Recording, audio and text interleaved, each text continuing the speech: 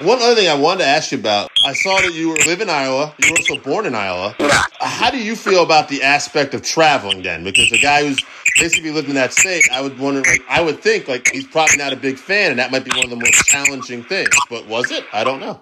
Traveling? Yeah. Was that challenging for you, or did you adapt to that right away, or how did you feel about all the travel? Right?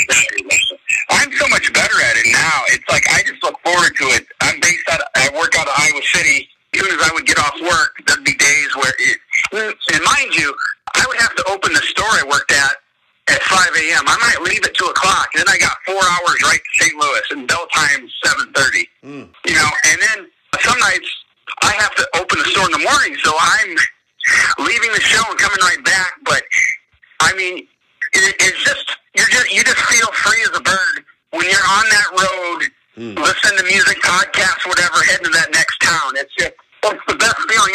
And I don't ride with anybody either. I go all these places by myself. I like, I don't have to share the radio with anybody.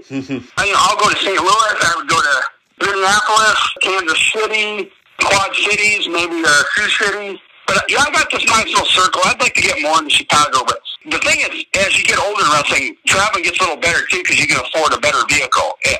It was so tough in the beginning when you're broke ass and you're putting 4 or 5 people in a car. Like myself, Cody Hawk, Ray Steele, Shark Boy. We would go, that 5 hours out to Pittsburgh for PWX. And you know what? One of the things, maybe if I would have did things different. I wasn't as hungry to do that travel like, say, CM Punk and Colt Cabana. Those guys would drive from Chicago to Philadelphia because they wanted to be in Ring of Honor that bad. I give those guys so much credit. I wasn't willing to go Cincinnati to Philly and things like that. It's just, and when I lived in Texas, here's some more crazy traveling at Rudy Boy Gonzalez. He trained Daniel Bryan and Brian Kendrick. Lance Cade, he was so hardcore with his students. He would drive. You pay him, get in the rental car, off you go. He was going from San Antonio to Atlanta, San Antonio to Philadelphia, whatever. It's like that's a hardcore traveler. He had some guys willing to do that, and I commend those guys. Yeah, 100%.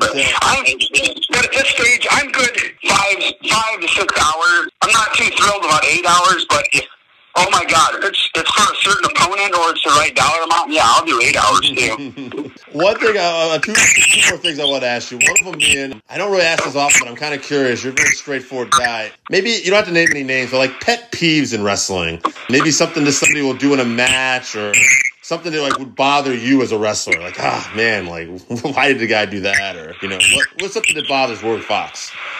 Nowadays, it's like I get tired of seeing you hit this one big move to pick them up to do another big move just for that other person to kick out. Yeah, if you hit me with a big move, I'm going to lay down. I'm not going to get right up so you can knock me down with another move. Right. But, I'm like the other old timers. It's just less is more. One day you're gonna need those bumps back that you're wasting by doing so many moves. Have you ever had anybody be like, I don't know, stiff and snug's one thing, but have you ever been anybody just been careless with you or try to take advantage of you in the ring? That kind of stuff happened early on. Yeah. Like my first or second year in the business, this one guy had a move where he hooks you in a full Nelson. It was a different type of suplex. I don't know what kind of suplex that was. And I said, no, I really don't feel comfortable taking that move. And this is when he had like 15 years experience. And I had one year. And just like I thought, he ended up dumping me on my head on that suplex that he had to get in. These guys that have to get their shit in or stuff that's ridiculous. It's like, I'm not going to do that. If you want to do these 3 moves, I'll let you do that one move, but the other 2, we don't need it. So right. I'm like, no, we don't need that. We don't need that. The other thing that bothers me, it's just like there's too many kicking out at 2 3/4. Every match does that. I mean, we need more kicking out at 1, 1.5, then maybe 2. It's like, let the opponent wear you down. Like, if you see my matches, you're going to see 1 kickouts. You're not going to see 2 3/4 right at the beginning of the match. I get tired of that too. It's like every match has to have all those near falls. Every match doesn't need the near falls. One thing I liked, I heard Ric Flair say this once was, and this is Flair and Steamboat, but he was saying early on that he would knock Ricky down, and Steamboat would pop right back up. And he talked to me, he said, Rick, he said, slow it down. He said, maybe get up to like, one knee at first, or, like maybe slowly, work it in, and I was like, oh man, like that's Ric Flair telling you. I was like, okay. You're obviously a very passionate guy. I'll just wrap this up. Is there any goals you got left you want to do in pro wrestling right now? My goal right now is if Matt Cardona signs with AEW, I would love to have a match with him. Or even I don't know if it's in the cards because I'm 44 that they would let me do a program with him if they plan on making him one of the top guys. But just bring me in one time, then just to have a match with Matt Cardona on that AEW stage. Let Rory Fox finally be on that main stage and have a credible match where it's 50-50 or it's competitive. WWE never gave me that one match where I could be really competitive and showcase what I can do. It was always enhancing talent. I think that one wish would be, yes, let me wrestle Matt Cardona on that stage on TNT. It'd be great, if I get in good enough shape, because that's one thing too, Biz. You have to really, really, really be in shape. You got to really look that part. And if I get where I need to be, I would love to do a whole feud with him and having that money behind the promos, just all the angle we could do, and just let me come across to America how much I dislike him and how he ruined my career and the shame I felt, and now I want him to personally feel the shame that I felt for 10 years, and just let that come across on a national stage, and then maybe just let the world audience see that, I'm a pretty good pro wrestler, and it's just a lot of people don't know that. They just, I'm Rapid Delivery or the Exploding Trunks guy. There's a lot more to me. I wish I could show. I would love AEW to be that platform. But otherwise, hey, me and Matt are going to have some matches on the indies, and if that's all it's ever going to be, that's great. I'm still going to keep wrestling because I love to do it. I make pretty good money at it where I wrestle, and I just love being around the boys, exchanging stories, and so many shows. There's a legend here or there, and just getting to pick their brains for 10, 15, 20 minutes, it's wonderful. That's awesome, man. I hope you get that. I mean, just hearing you talk about it gets me excited. So I'm a wrestling fan, so I think that will translate well, man. Do you have anything you want to promote? Twitter, Instagram, whatever. Yeah, I'm at Rory Fox _ on Twitter. And I have Rory Fox 11 on Instagram. I also have a Facebook page. But just if you want to look at, there's another complete side to Rory Fox. I call it an alternate personality. I believe, as far as wrestling goes, that I have 2 or 3 wrestling personalities. I am also known, because it came out of this promotion in Kansas City that had some money behind them. We created our own new characters. You had to create a character that they owned, and they went out of business. So it's kind of a free-for-all for using that gimmick because, I got trunks. I got the trunks, the boots, the ring jacket, all this gear.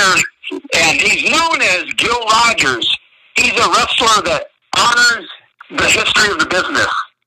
He loves to be a professional wrestler. His name is Gil Rogers, and he's also on Facebook and Twitter and Instagram. Give him a look. He's also out on social media, but he's nothing like Rory Fox.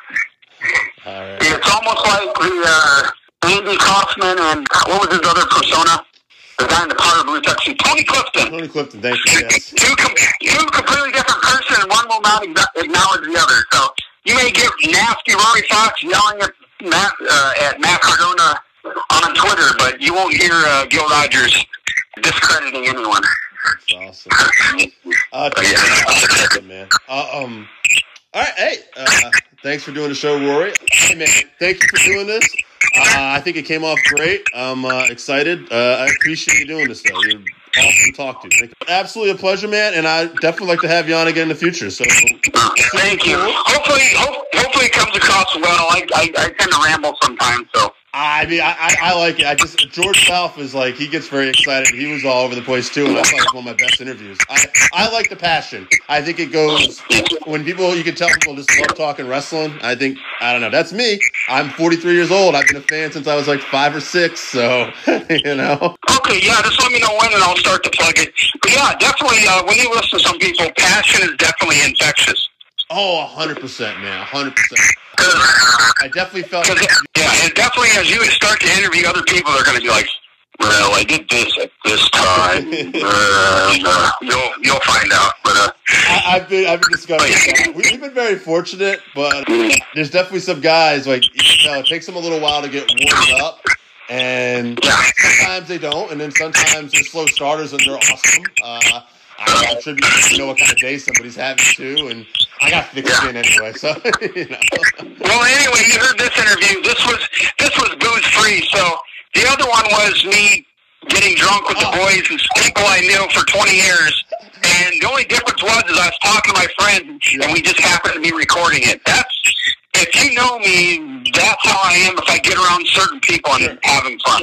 I knew that. I was not expecting the same. I was like, I mentioned, I have a buddy who edited everything and produced everything, and he's on the pod, and I said, I don't think we're going to get the same Rory, because I would not expect him to be drinking. It sounds like he's going to be coming off of work and then talking to me. So. But it seems like that's starting to be, if this is what those WWE guys want from me, I mean, I'm going to give that to them. It's like, you know, maybe I'm going to be the new honky-tonk man Iron Sheik in these promos, you know, but minus Iron Sheik's drugs, you know, it's just alcohol-fueled rage. But and the great thing with Matt Cardona is, you know, everyone, I don't need to say that on the show, just between us, it's like, everyone has fun at the wrestling shows. Working Fans Podcast, cool. Yep. All right, here we go, coming down 3, 2.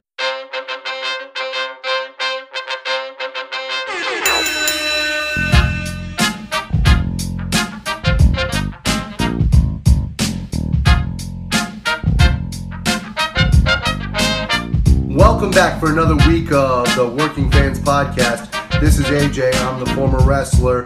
We've got Dave, the ultimate fan, here with us. As we do every week, our producer Joe likes to make us sound good and makes us look way more professional than we actually are. As always, you can find us on Twitter, that's @FansWorking, Facebook, Working Fans Pod. We've got email where you can reach out to us, and please contact us to let us know what you think of the podcast and for any ideas that you might have. That's workingfanswrestlingpod@gmail.com. We're on Instagram where you can keep up with us at workingfanswrestling_pod. And then you can now listen to us on all major platforms, including Anchor.fm. We're on Google Podcasts, Spotify, Breaker, Overcast, Pocket Casts, Radio Public, Apple Podcasts, and you can actually check us out on YouTube. Now, it's important when you go onto the Apple Podcasts and YouTube, hit that subscribe button, give us a rating, let us know what you think so you can help us out and we can continue to do what we love and bring you guys in as fans. It's the Working Fan Podcast with the man they call Dave, Mr. AJ Strangebrew, and we're kicking off I want us kind of a new format. We're going to be doing this pretty much every episode now. We're going to have Dave versus AJ. We can call it arguing over shit. Arguing over shit. So we're going to start off, basically how this is going to work too. AJ's going to take a point, I'm going to take a counterpoint, and we're going to argue prospective points. Today we're going to do career versus career, and although behind the scenes here I thought this was kind of a layup, AJ has agreed to take the counterpoint. I'm going to be honest with you, Dave. I thought going into this that it was going to be a layup for you also. More research that I've done, yes, the more I actually believe what I'm going to argue. Hey, I love it. Now, little quick thing. AJ would argue with me anyway. He's very good at these segments. But here's the first. All right, the first one we're doing, career versus career. Two of my all-time favorites. Two guys, no matter what we're going to say today, we both respect immensely in the ring. We're talking about Mr. Perfect Curt Hennig versus Bret Hart.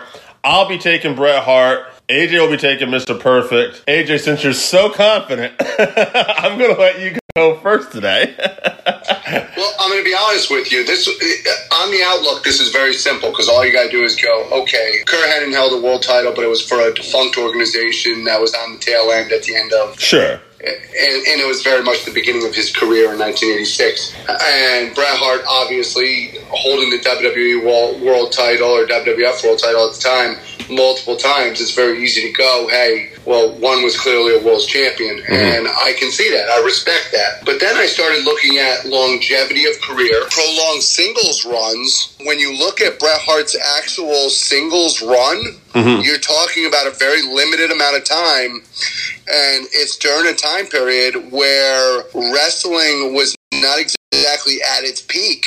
Go ahead. And I'm not taking anything away from him for that. I make the same argument, unfortunately, against Shawn Michaels, who's one of, obviously, our all-time favorites. But in the time period where Bret got the title put on him, you're talking about Hogan walking away from the WWE. You're talking about Ric Flair deciding all of a sudden that he wants to go back to WCW, and them struggling to find somebody to put that belt on right away.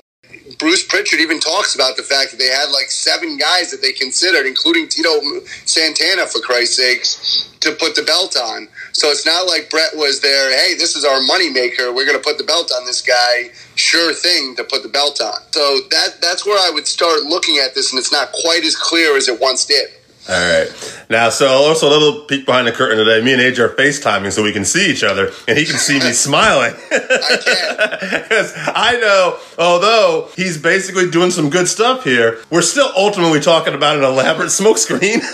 And I'm going to tell you why, folks. We're going to break this down first. Because although he's breaking down Bret's career, and there are some holes in some of that stuff you said. So I'm going to just attack it from another side. Bret was in that position.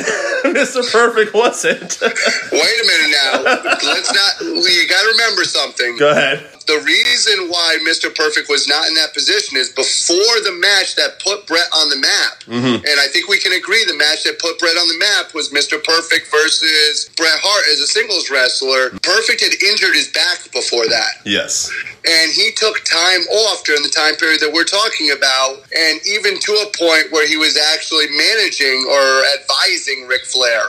So Mr. Perfect was actually injured, and that's why he was not in the picture. So let's just put that out there, too. We're not going to put that out there. Now, we got some people to help vote on this subject here, and I was going to wait a little bit towards the end, but I'm going to take one of these votes. I wanted to highlight some of these people. In particular, you're going to find out Scott's going to be a guy we go to on this segment, because until otherwise, this guy gave me some well-written stuff. And on this particular case, I want you to hear this, because he agrees with some of what you're saying. I'd have to say Bret Hart had the better career. Unfortunately, Perfect never held the big one, and Bret was in one of, if not the greatest Mania match of all time. For some reason, Kurt was just a gatekeeper, and Bret kept going on. Bret got to be the top guy. Sadly, I think it was due to those injuries. Kurt's skills diminished a little at a time as time went on. He also got stuck working with people he probably couldn't get good matches out of, no matter how good he was. Now, I want to mention something, because that's a great point by Scott, and I absolutely love that point. But I do want to mention something. That match that he's talking about, I assume he's talking about the Iron Man match between Bret and Shawn at WrestleMania.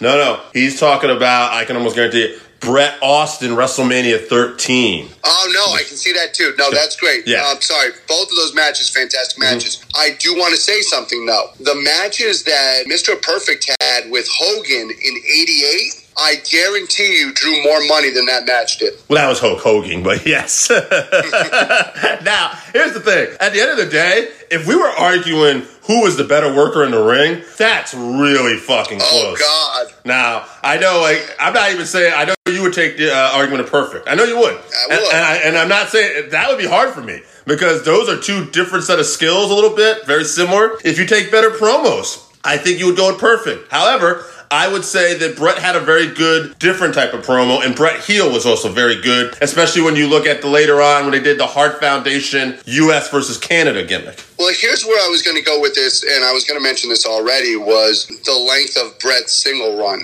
Yes. Because a lot of people will mention, well, when you factor in his career, you got to factor in his tag team wrestling. His tag team wrestling, he wasn't the focus in the tag team. We can go back and we can look now and make him the focus. And yes, he was a great wrestler, but Jimmy Hart was actually the focus of that team. And then after him, the Anvil with that weird laugh, believe it or not, are the things that I remember from the promos and stuff. Bret Hart said almost nothing for the first 5 years of his career in the WWE. That's a bit of an exaggeration. You're not wrong. Anvil was the guy. Jimmy Hart was the guy. Bret even readily admits he used to wear the sunglasses, so he didn't show his eyes were nervous in the beginning of this. However, as time went on, I would say around 1988, when Bret Hart was one of the final two guys and he lost the Battle Royal to Bad News Brown, they started putting them in singles competition. They started noticing that Bret could go. They eventually brought him back, and they had another tag run where they run the tag titles from the Demolition, and they got a second run out of that. But ultimately by 91, as the match you pointed earlier where Bret and Mr. Perfect got to wrestle and Perfect had that injury, that match put Bret on the map. Now, as we know in this business, sometimes it's about timing. If that timing had been a little bit different, I would be saying Mr. Perfect clearly had the better career. But unfortunately, the timing didn't go that way. It went the way of Bret Hart. The other thing that hurt Mr. Perfect is that when he got injured was literally the steroid period. So that's when the trial and everything was happening. And finally, Vince kind of had to go with the smaller guys that could work better. Sure. If that had happened 2 years earlier, could have been perfect. Lord knows where Perfect could have actually been and what it would have situated. Now, I think we can agree on something. When it comes to technical, I'm not taking anything away from Kurt. Bret Hart is one of the best technical wrestlers in the history of wrestling. Yeah. When it comes to applying holds, knowing where holds should be, knowing how to put a match together, Bret Hart might be the best of all time. I'm not going to say he is the best of all time because he says it enough. However, one of the things I think we can agree on is Mr. Perfect, until probably Shelton Benjamin and Elix Skipper, probably the best athlete I had ever seen in a wrestling ring. So, another fun fact here, too. Another little peek. During these votes, we're recording 3 subjects today. People will get them as they go on. Out of all 3 subjects we're doing today, this was the only one that got one tie, one even vote, one where one guy wouldn't pick a vote. That's our producer, Joe. Joe, I'm calling you out. Next time, pick a damn side. Wow. But wishy-washy McGee. But I think that as people will know, the topics we're talking about too, we're going to be competitive and close. That shows you, even though I did feel like this was a more clearly decided subject, not everybody did. And at the end of the day, Joe's argument was they both had really great careers. In fact, I'll even take a look at Joe's thing here, because I know if I misquote him, I'll fucking never hear the end of it. You'll hear about it for years. So, let me see here. Let me talk to you. I was going to say, if you want, I'm not even looking at it, I'll quote him.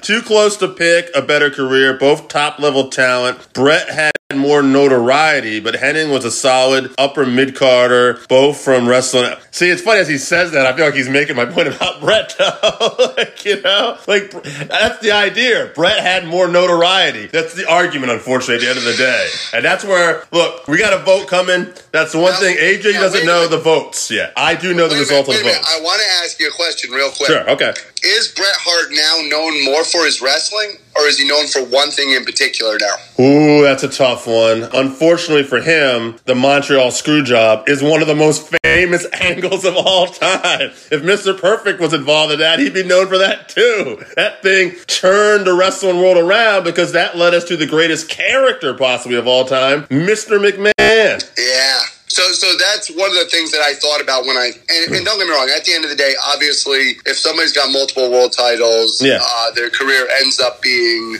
more spectacular. We agree on that because we're both kind of belt marks for the belt too. Exactly. And some people will disagree with that because some people never needed the belt, because we could do this with Rowdy Piper and Bret and say who is the bigger name. And Rowdy never held the belt. And right. I don't think Bret would hold the same. I'm not saying Bret would have won that one either, but that's a hell of a bigger argument, and I might go Rowdy. It's tough. Right, yeah. Or we could do David Arquette versus Rowdy. We could also do a lot of famous actors, but that's not what we're talking about. I know he was a former world champion. Forgive me. No, but my point behind this is very simple. At the end of the day right now, unfortunately for Bret, and we can, like we talked about, technical prowess, he's maybe the best of all time. And at the end of the day, he's going to now be known for that Montreal screw job, whereas we have a tendency of looking back with Mr. Perfect and just remember great wrestling. Sure, and that's all about timing and everything. But at the end of the day, we are going to say, whether it's the Montreal screw job, well, at the end of the day, Bret had the better, more successful career in terms of he was involved in more famous angles, he had more championships, and more main events at that time. Yeah, absolutely. Yeah. Well, and I'm willing to concede that, but let's still go to the votes. Let's go to the votes. So the votes ended up being on this one. There's 8. All these segments, at least in the beginning for the first 3 weeks, are going to have 8 votes. And this was our only tie. Like I said, there was one tie in it. And at the end of the day, Bret got 5 votes. Mr. Perfect got 2, not counting us, obviously. So, well, we're not going to count our votes. Wait a minute, who is the other person other than Matt who voted for Perfect? Randy Osgood out of Grizzle. Love you, Randy. Love you. I never told the guys who was taking up what point, by the way. No, I don't mind if you do. Yeah. So there was again, too, at the end of the day, at least with this particular one, nobody is going to disrespect either one of these guys. Almost everything we got every vote was a response of, I got to go with Bret, but both had really great careers, both really great competitors. Yeah, and down the line, we're going to do some where we're going to have battles of 2 people who we might not necessarily have respect for. So this is going to get interesting. All right, let's wrap this one up. AJ, thank you for making this fun for me, the first segment. Thank you for the perfect segment. I'm sure there's going to be some other segments where I'm not thanking you. So let's get out of here. Working Fans Podcast. We're out. Welcome back, fans and new listeners. This is AJ Strange Brew. We've got my co-host Dave, the biggest wrestling fan I know. And this week we are very privileged to have one of New England's top comics. This man has won Foxwoods Top Comic. He has appeared on E! He's the author of a great book on how not to suck at comedy, which you can get on Amazon. He's got 2 albums out there, Good Try and Birthday Like a Funeral. And then, of course, he's got a brand new podcast out there, Podophiles, where he literally breaks down with his 2 co-hosts everything that none of us want to talk about. Mr. Pat Oates. Pat, welcome to the show. Hey, one of the greatest intros of all time. If you could do my eulogy, that'd be awesome. No, we appreciate you being on here with us. We know you're a very busy guy, so we appreciate it. I wasn't included one of the biggest wrestling fans because I, from 45 years, die hard. I every day watch WWE Network. I just binge more than Netflix. Oh, that's fantastic. So that was actually going to be one of our first questions, was if you grew up on wrestling like we did. Since the network started, after the first couple months of just playing through it and stuff, I decided I was going to binge watch every Raw from 1993 and then the SmackDowns and the pay-per-views, and I'm on 2003 right now. So I've done 10 years. Every night I watch at least 3 or 4 or the pay-per-views, and I just watch it like it's regular. That's what I binge watch. So I grew up on it. It was I used to go locally in New Haven when they come to the Civic Center or the Coliseum there. Sorry. And I watched it every day and grew up with it and still watch it to this day. Pat, I wanted to ask you, since you are a wrestling fan, then, one of the things I hear a lot of the old-time wrestlers talk about was back in the day when they go to different territories, they may have to change their style of how they performed with that particular audience. Do you ever have to do that in comedy? If you're in a different demographic, have to maybe change the act up a bit? It's just like the booking territories. I think the performers think they have to do it because they're afraid that if they don't, they won't get booked in the territory. But once you realize it's your talent that's getting you there, then you do your own thing. So when I first started, I was more afraid of, maybe they won't hire me again. So if they tell me to be clean, or say not to say this, don't say that, I want to come back. And then I finally realized, no, I'm the one creating all this. They don't know my act. They're just overthinking things and thinking fans are going to leave, or they're overthinking the room. So after a while, I'm like, screw that. I'm being me. And the crowds would laugh because they're overthinking it. People want to laugh. They're thinking what they think other people want. So it's like, that's an thought that gets caught in a lot of young comics' heads.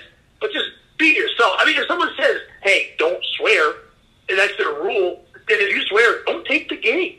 That's what you do. Why would you take it to one show? It doesn't matter. So, yeah, I think that's something that you're supposed to realize. When Hogan decided, I don't need territories, I'm Hulk Hogan. And he says, what is Hulk Hogan? Once Vince got into the year did that, he would change who he was unless he wanted to. He wanted to be bad guys, so he did on his own. No one wanted him to not be the real American, but he did it. He said, screw you, I'm Hollywood Hogan, and just went against the green and became more famous than the heel.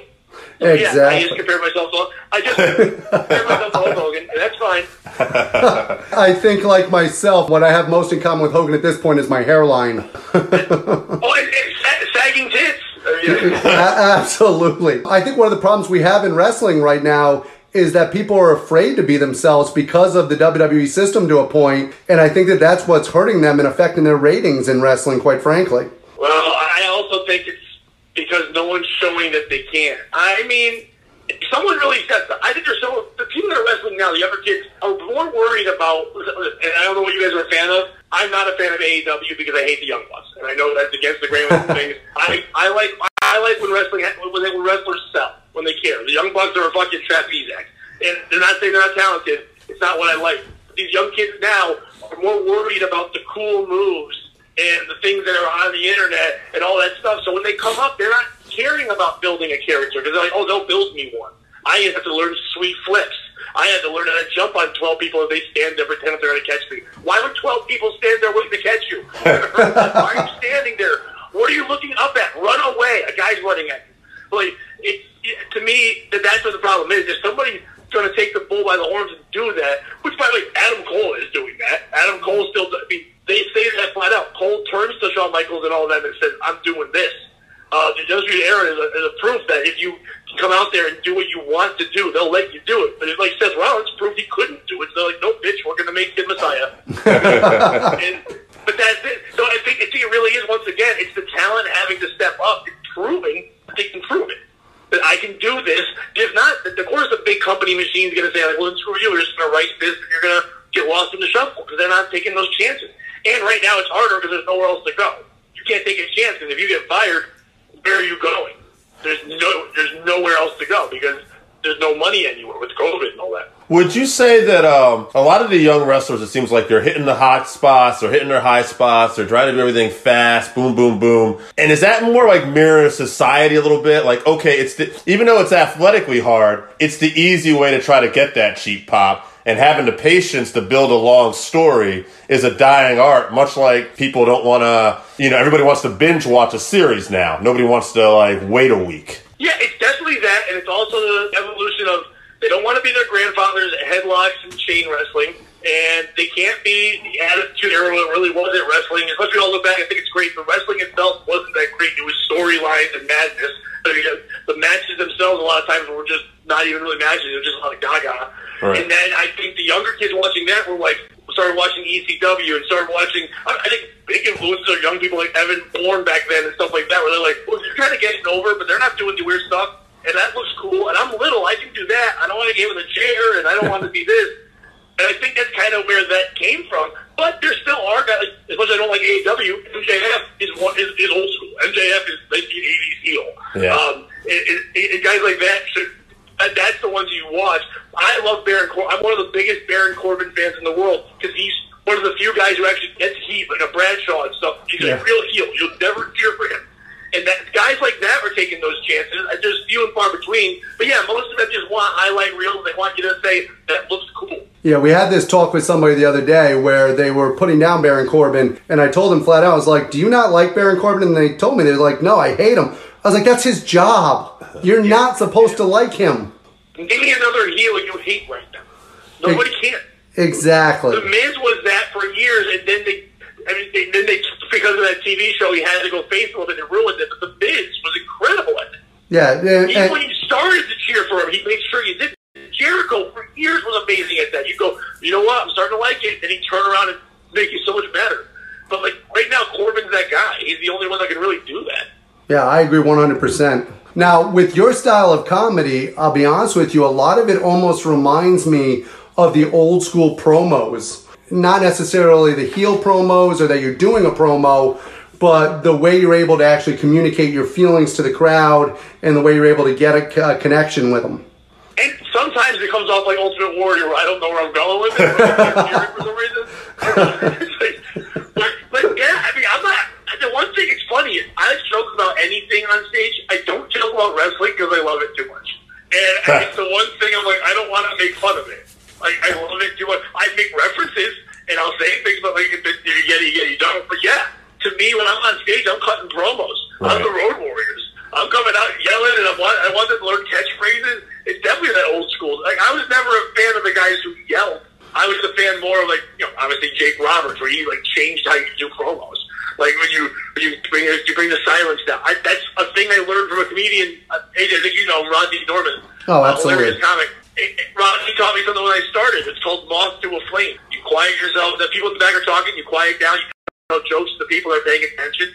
They're getting the message. Other people in the back that aren't listening will quiet down. They go, what are they looking at? What are they listening to? And that's what Jake Roberts did. He brought it down. You got quiet. You listen to the Undertaker. Knew early on, not Mark Calloway now having feelings and shit. Undertaker, that's the day where you'd be quiet on a fucking ranch talking about it. Fuck you. I don't want to see you cry. You're not supposed to have parents, Mark Calloway. He's the Undertaker. Anyway, so I saw the documentary anyway. But, like, it's one of those things where in wrestling, I learned at the beginning I would scream and yell in comedy. It would just get some people. When I learned to sometimes yell and then sometimes bring it down, with a good promo, I would get their attention more. So almost like a high spot then, essentially. Don't hit them all the time with it. Save it and make it mean more. Just tell a good story. It doesn't mean you have to have high spots. Yeah. Just give me Macho Man's Dragon and fucking WrestleMania 3. Absolutely. A bunch of false finishes where you think I'm going to be done for a while. You don't know what's happening. But at the end, it's scripted out, but you don't think it is. Have you ever performed with any wrestlers or know any wrestlers? Because it seems like there's a lot of wrestlers trying to do comedy right now. No, I did have a wrestling podcast for a little bit with a guy named Derek Moore. And Derek is a comedian who also does wrestling announcing. He worked at the Power Factory for a little bit too, or Monster Factory. I'm sorry, Factory for a little bit, and he had a connection with them. And so we were doing a podcast for a little bit. I had already had 3 other podcasts. It just got to be too much. And also, it got weird for me. It started making me watch wrestling not as a fan. And I was like, ooh, I don't like that. I don't want to watch it as an analyst like I do comedy. And it kind of like spoiled my guilty pleasure I love. Sure. So, but I love wrestling, but I don't want to. A lot of comics try to do that. I don't know. I don't want a wrestler trying to do comedy. Fuck you, Dolph Ziggler. I've seen it. It's not good. I got to see Mick Foley. That was funny, but story. He's not trying to do comedy.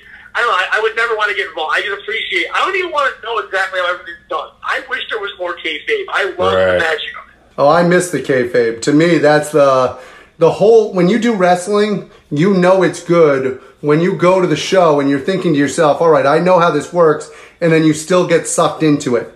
To me, that's when wrestling is truly great. When you get caught up in a storyline and it starts to blur the lines of reality for you.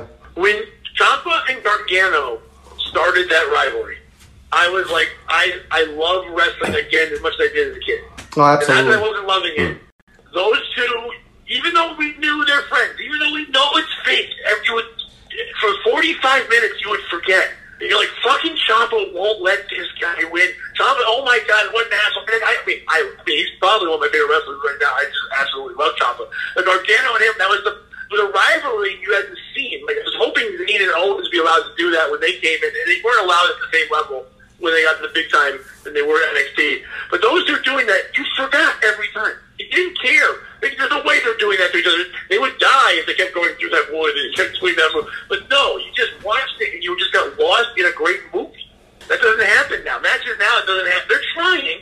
Orton and Edge are trying, but it's not the same. One thing I noticed too, like with the whole, with everything happening with COVID, when they didn't have any, like even wrestlers in the audience, it was very hard for me to watch. And I thought it was. Do you like it more now, though? Because to me, it's phonier now. Well, see, here's the thing. They're being paid to cheer.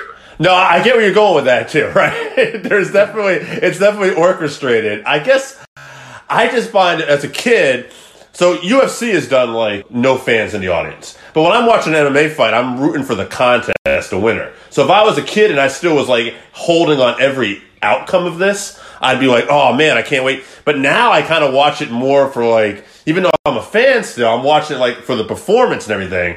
And I don't know, like when it was just so dead quiet, it took away from it for a little bit for me. Only a certain amount of people capitalize that.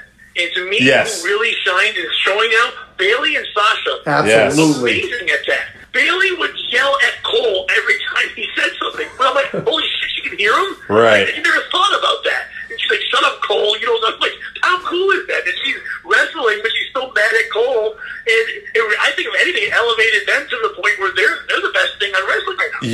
Yeah, 100% agree. I and fucking Mandy. I'm not a no. Otis. Nobody on the planet believes that. I believe it. That's something you need. That you need an audience for. Yes. Right. An audience thing.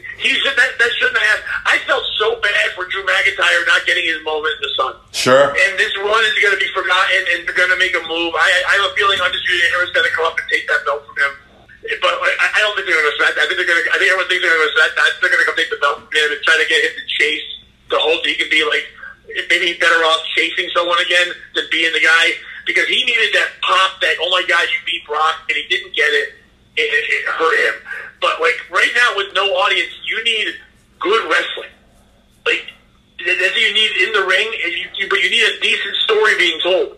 You can't be over the top, zany, and stupid. Or is that? But the fucking Street Profits are the worst wrestlers in the history of the world. And they're sitting there and they're cheering for they're trying to make an audience that's not there to cheer for them. Like, do you not see there's no one there with red cups? Right. Put your cups down. What is smoke? I don't know what smoke is. I don't want it. There's a few wrestlers like that. You can see where it definitely was like this autopilot and muscle memory where they would play to the crowd, and I caught that more when there was no fans. I'm like, what is he? Oh, that's right. He's used to doing that. Me and Dave. And I guess I get that, but at the same time, it's like you should be focusing on this more than ever. Like, right. There's a reason why Edge and Orton are getting so much time, because they have to trust guys who can think about what they're going to do. Sure. But you know what's to watch them keep wrestling. And Edge looks like a fucking bag lady. Like, his eyes are fucking all back out. Like, it doesn't look good. It's like, Orton always looks amazing no matter what. And even when they're going, AJ, it's all the older guys. You'd think the younger guys would get a chance to shine a little bit in this, but I don't think they know how. Which is weird, because the indie guys are the ones wrestling in front of no one forever. Sure. They should be able to do it. They even dusted off the Big Show and brought him back from Netflix. I mean, why? It broke up right when you said it. Oh, I said they even dusted off the Big Show and brought him back from Netflix. Yeah, because that's the audience you're going to get. Oh, God. Three white men like us who are sitting there watching wrestling are going to run quickly to watch Big Show's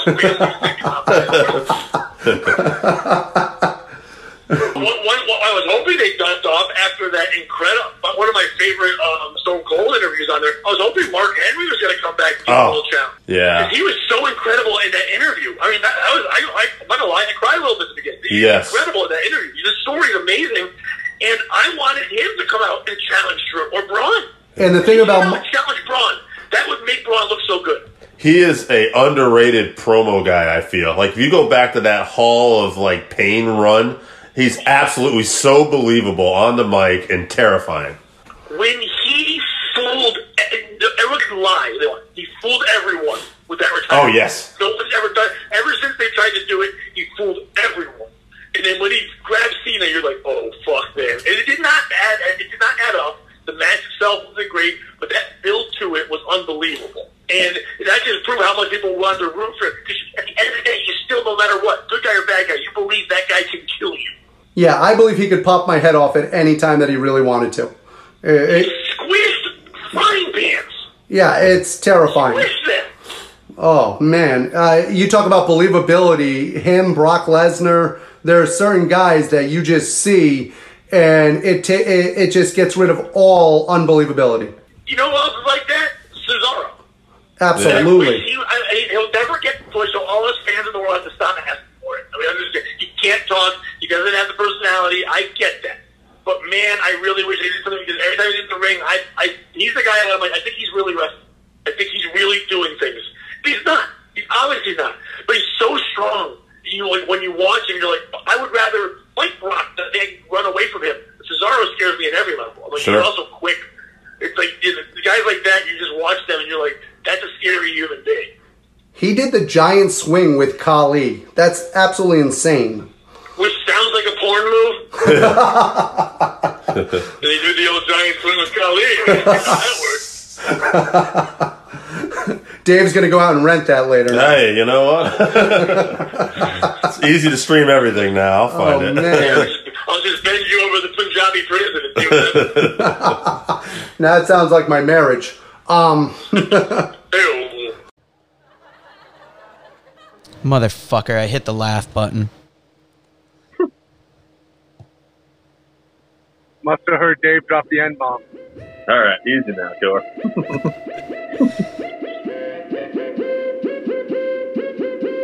No snare in my headphones. All right, everybody, welcome back for another week of the 531, where we take our top 5 lists on a particular subject, debate it down to a top 3, and from there, we figure out who is number 1. This week, it is who is the top WCW pay-per-views. And not to break kayfabe, guys, but this is the first time that we're trying to record this on Zoom as well. Yeah, we're trying. I love the name Zoom. Yeah. Yeah. AJ used to zoom into Boom Boom back in the day. Just have you know. I almost looked into Zoom recorders, too. Yeah. All right, so before this falls too far off the rails, Dave, you want to give us that first list? Yeah, I'm going to give you a list from MLW superstar Logan Creed. Oh, geez. Logan picked Halloween Havoc 93, Super Brawl 93, Starrcade 97, Great American Bash 96, and Starrcade 88. It's a solid list. I think you're going to see Great American Bash 96 show up a few times. Bash 96 is a good possibility. That's the one where you might remember Nash and Hall put Bischoff through a table. I was hoping you were going to remind me what was on it because I don't remember to save my life, and I was wondering how the hell I was going to comment on that. I got a list. I wrote some notes on some of them. I forgot to do that for Logan and Sal's list here, but Very interesting that on the first list so far, the Bash at the Beach, where Hogan turns, is not on it. you will be seeing that. No worries. Now, I got a list from former guest Josh Dunn, and he includes Sin 2001, Hog Wild 96, Halloween Havoc 91, Slamboree 98, and Bash at the Beach 99. I mean, I'm always a sucker for a Halloween Havoc. Hog Wild made the list. The fact that anything from 2001 made a best list, absolutely incredible. I know. I almost want to go back and watch that Sin pay-per-view and see what is it. I bet it's the cruiserweights. It's definitely not the title division, I bet. They had good wrestling on those pay-per-views because you had a lot of young talent, but they just didn't have any actual continuity of storyline. Dave, who do you got for that next list? I got NWA superstar Sal Rinauro. Sal wrote in Great American Bash 89, Super Brawl 3, Starrcade 89, Halloween Havoc 97, and Super Brawl 2. So again, you're seeing the Halloween Havoc get involved too. Spin the wheel, make the deal. That's what I think really put Halloween Havoc on the map. And I'm surprised they haven't brought back the idea yet. Come on, coal miner's bluff. By the way, Joe, I forgot to tell you, I do have another list on here. I got one from Royce Isaacs as well. Do you want me to go right into that since I'm bringing it up right now? Yeah, do that. Wait a minute. Is that NWA superstar Royce Isaacs? It is NWA superstar Royce Isaacs. Check out some of his artwork on Twitter. I was going to say, Shinsuke Nakamura isn't the only artist in wrestling right now. I was going to say, that man can draw anything. And he has stands. Go ahead. Including the house. He's got Spring Stampede 1999, Bash at the Beach 96, Great American Bash 1990, World War III pay-per-view 1995. I'm going to guess that. Oh, my God. Wow. And also, as we talked about off air, we're going to see this pop up. We're wondering if it's a WCW pay-per-view, but When Worlds Collide. When Worlds Collide is an amazing pay-per-view. It is an amazing pay-per-view. I don't think technically WCW, I mean, you got guys that made their way through. You have Eddie Guerrero and Art Barr teaming up on that show. We got to see Art Barr. Yeah. So down his boyfriend, Luis Piccoli. Yeah. I've got Chris Zauha coming up next, another former guest and a member of Rockin' Randy's Rockin' Wrestling Group. He has Bash 96. Spring Stampede 94, thanks for getting that plug in.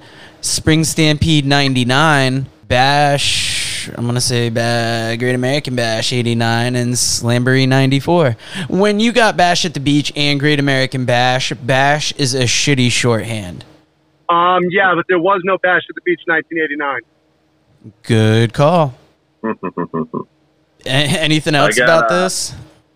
Great American Bash 89, great event. One of the last ones that, to me, had the fingerprints of the old NWA on it. That's something that when I fell away from WCW, it was almost sad to see because I thought that old NWA feel was what attracted me to WCW. And then when they got more to the Nitro era and fell away from that tradition, I wasn't uninterested, but I started losing interest in that time. To me, the early 90s pay-per-views were more of a WWE light. Oh, I love the early 90s stuff better, actually. Like, you had the Steiner Brothers, the Road Warriors, the Samoans, well, the tag teams were on fire. You still had the Horsemen around a little bit, too. Just so much good stuff, I thought. I agree with you with the talent pool. The talent pool wasn't was phenomenal. successful. I'm saying that Ole Anderson had no idea what to do with it. Well, yeah, Him he and was Jim a little Byrne. blunt. Yeah. All right, Dave, who do you I got? got a list here for Zach St. John. Zach from Griswold. He's got Spring Stampede 94, Beat Splash 92, which is mainly I remember for Cactus Jack versus Sting. Zach did point out that he was in high school at the time, and this also had the Medusa versus Missy Hyatt bikini challenge on it.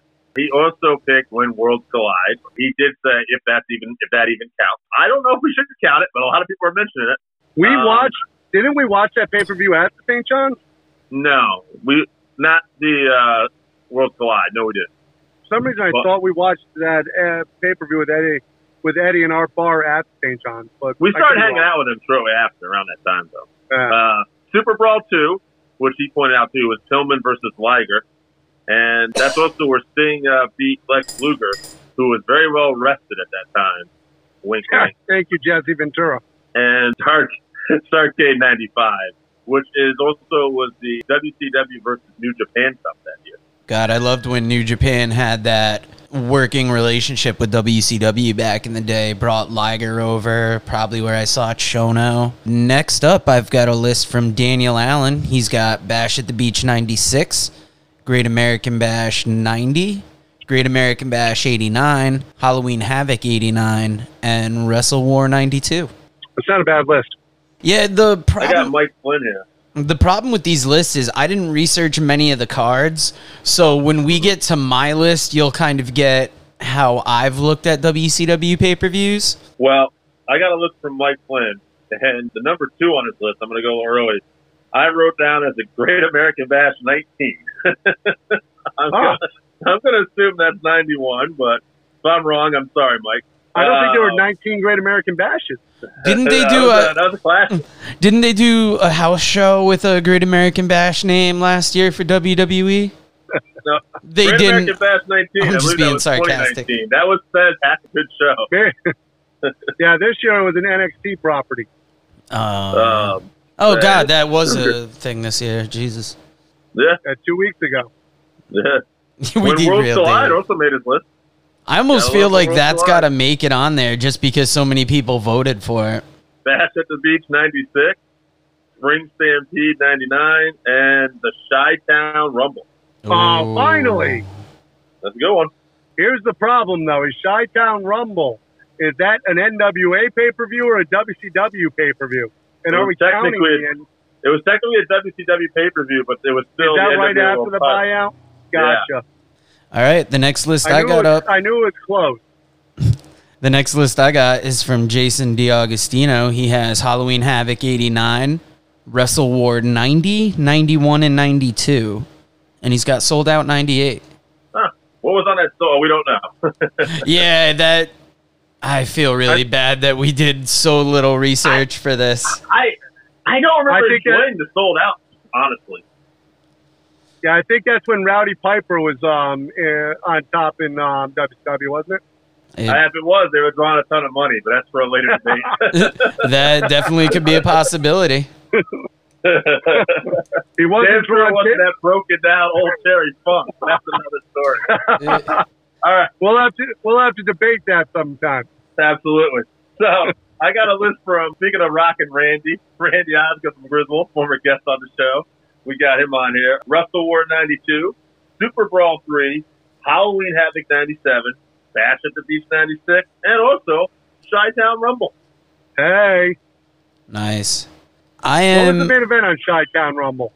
That was when the great Ricky the Dragon Steamboat beat Ric Flair for the world title. Yeah, that was a part of that trilogy. He was I beginning think I remember to that. What I remember about that match is it being a lot better than Savage and Steamboat. It was close, hard to say. WrestleMania 3 was a great event, though. But that's something we could debate sometime too. Now, well, let's be honest. So, I'll give you this: Steamboat and Flair had a lot more better matches. That's not even debatable. But there's also a difference in style. One is, hey, we'll call it in the ring, and one is, here's every move we're going to do. Well, right, and that's from an inside perspective. But I'm saying, as a fan, growing up as a kid, I didn't know the difference. True that. All right, do you have any more lists, Dave? I'm all out of lists on my end. I'm all out of my list. We just got to do ourselves. All right, I'll give you my list starting off because I got 3 of them here. I'm going to go with that Chi-Town Rumble. I'm going to go with Beach Blast 92. And I'll go with Wrestle War 92. For WCW, I don't remember a ton of pay-per-views. I remember loving Halloween Havocs, watching Starrcades. My thing was mostly the Clash of the Champions. And the one where they followed Ric Flair from his home to the venue is the one that sticks in my mind the most. I mean, if we were being professional, we probably could have researched a couple cards and come up with something, but I'm just such an old WCW fan that I wanted to cover the subject, even though I had nothing much for it. Absolutely. I'll give you my list. I'll let you close out today, AJ. On my list, I actually took Bash the Beach 96 off. I decided to put Wrestle War 89 in there because it's a personal favorite of mine. Wow. Wrestle War 89 is actually the beginning of the Terry Funk Ric Flair angle. So Flair wins the belt back from Steamboat, and then Funk attacks him, and that begins probably one of my favorite eras of wrestling. I'm actually angry now that you went first. Now, Dave, we actually covered that in a forgotten segment called Dave Remembers. Yeah, well, I also talked about Flair and Funk at New York Knockout, Clash of the Champions. So that's the event we talked about, but the thing that you're talking about kicked off that whole run. Yep. Chi-Town. Excuse me, guys. Chi-Town Rumble also made my list because I am a huge Ricky Steamboat fan, and that is the one world title he ever got. And although Steamboat's great for putting off those matches, he never quite had that long championship reign. So it's a good moment for him. Bash at the Beach 92, Sting versus Cactus Jack, Rick Rude versus Ricky Steamboat in an Iron Man match. Also a Young Raven and Scotty Flamingo versus Brian Dillman for the lightweight title. Did I accidentally send you my list? What's that? Did I accidentally send you my list? You did not. Also, Gordy and Williams wrestled the Steiners on that card. I know. Also, this is on my list. I don't know if it's going to make yours. Starrcade 93. Ric Flair wins the world title from Big Man Vader. I love the build-up of that. Throughout the whole show, Shivani and Rick in the limo. Killing me. It was a great, one of my favorite pay-per-views. And also, Wrestle War 92. I doubt anyone has this on their list. I don't have that. Right. A couple people had it, actually. Okay. That I remember because the War Games, it was Sting Squadron versus the Dangerous Alliance, and it was one of my favorite War Games of all time. I recommend anybody go check it out. All right. So here we go. Chi-Town Rumble 89. Damn right. Starrcade 93, because I have always been a Ric Flair mark. Yeah. And I might as well just tell you to see Dave's list. 89, Funk and Flair. Absolutely love that. What was that? That was Wrestle War, right? Yeah, it was actually Flair versus Steamboat, but the angle with Funk and Flair started. Yeah, but that's another one of my favorites. That's up there. Now, here's where we're going to vary a little bit. I think that Bash at the Beach 96 is where the NWO jumped off, where it took off from. So I think we have to put that on there because just natural, visceral reaction to Hogan turning, the garbage in the ring, the emotion that it brought out, to me, has got to be on the list. And then my other favorite one was actually 97, Starrcade, with Sting and Hogan. Sure. Because it was just the end of something that they actually built up for a year. Yeah. And even though I didn't necessarily like the way it ended, I was a fan of the build-up for it and the emotional connection that it had with the fans. They fucked that up, but yes, the build and everything was really good. Never better build. True. So now that we got all our top 5 lists out of the way, I don't even know how to whittle this down. We got Wrestle War 92. Definitely people have mentioned, so that goes on. There's not a ton that made a lot of lists. So since we got Wrestle War 92, what's that? Bash of the Beach 96 made a few lists, and I think it does have to be on there. I didn't include it because I figured it would be in the top 3. I think Chi-Town's got to be on there, 89. Okay, so we'll do Bash at the Beach 96 and Chi-Town Rumble 89. How do you start cutting people from this list now? We got Wrestle War 92, Bash at the Beach 96, and Chi-Town Rumble 89. I'll tell you what, even though I didn't put Bash at the Beach 96 on my list, you're not cutting Bash at the Beach 96. I'll just start it right there. I think you got to cut Wrestle War 92. It's a great show, but that Steamboat Flair trilogy that starts off there is just a little more iconic, and I lean on that one. That's my opinion. I think my emotional speech about the visceral reaction for 96 got to Dave a little bit, but that's fine. All right, we can take Wrestle War 92 out of there. That's fine. Yeah. I actually agree. All right, so Bash 96 or Chi-Town Rumble 89? Before we even say this, I actually had Bash at the Beach 96 down. I wrote it down. It was number 1 on my list, and I basically wrote in Wrestle War 89 just because I liked it better. But if we're talking about true importance, I will debate AJ a lot of times, but he did hit the nail on the head. I thought Dave was going to show his list. I was like, nobody's going to be able to read that, Dave. I realized that afterwards. I was like, I'm not even going to bother. All right, just myself there. So we're just going to give it to Bash 96 this week. And guys, I think you got it. It's the biggest moment in WCW history. Yeah, I love Chi-Town. For pure wrestling, I love Chi-Town 89. Yeah. But when it comes to importance, Bash at the Beach 96 has got to be the one. It does. Well, guys, you know what the music means. That's another week of the 531. Everybody go check out Bash 96 and check out any good WCW pay-per-view from in the day. As always, get a hold of us on Twitter at FansWorking, website workingfanswrestlingpod.com, email workingfanswrestlingpod@gmail.com, Working Fans Podcast Facebook page. We got a lot of shit to promote, guys. Help get us bigger and bigger, and thank you very much. All right, so that wraps us up for this week. Thank you again for listening to the Working Fans Podcast. So as always, you can find us on Twitter at FansWorking. Our Facebook page is Working Fans Wrestling Pod. We have email where you can reach out to us and let us know what you think also. That's workingfanswrestlingpod@gmail.com. Follow us on Instagram, workingfanswrestling_pod. And then as always, please continue to listen to us on Anchor.fm, Google Podcasts, Spotify, Breaker, Overcast, Pocket Cast, Radio Public, all your major platforms. If you're following us on Apple Podcasts, which we are also on now, and YouTube, please make sure you subscribe and give us a 5-star rating. It helps us bring you these podcasts where we get to talk to you and talk with you every week.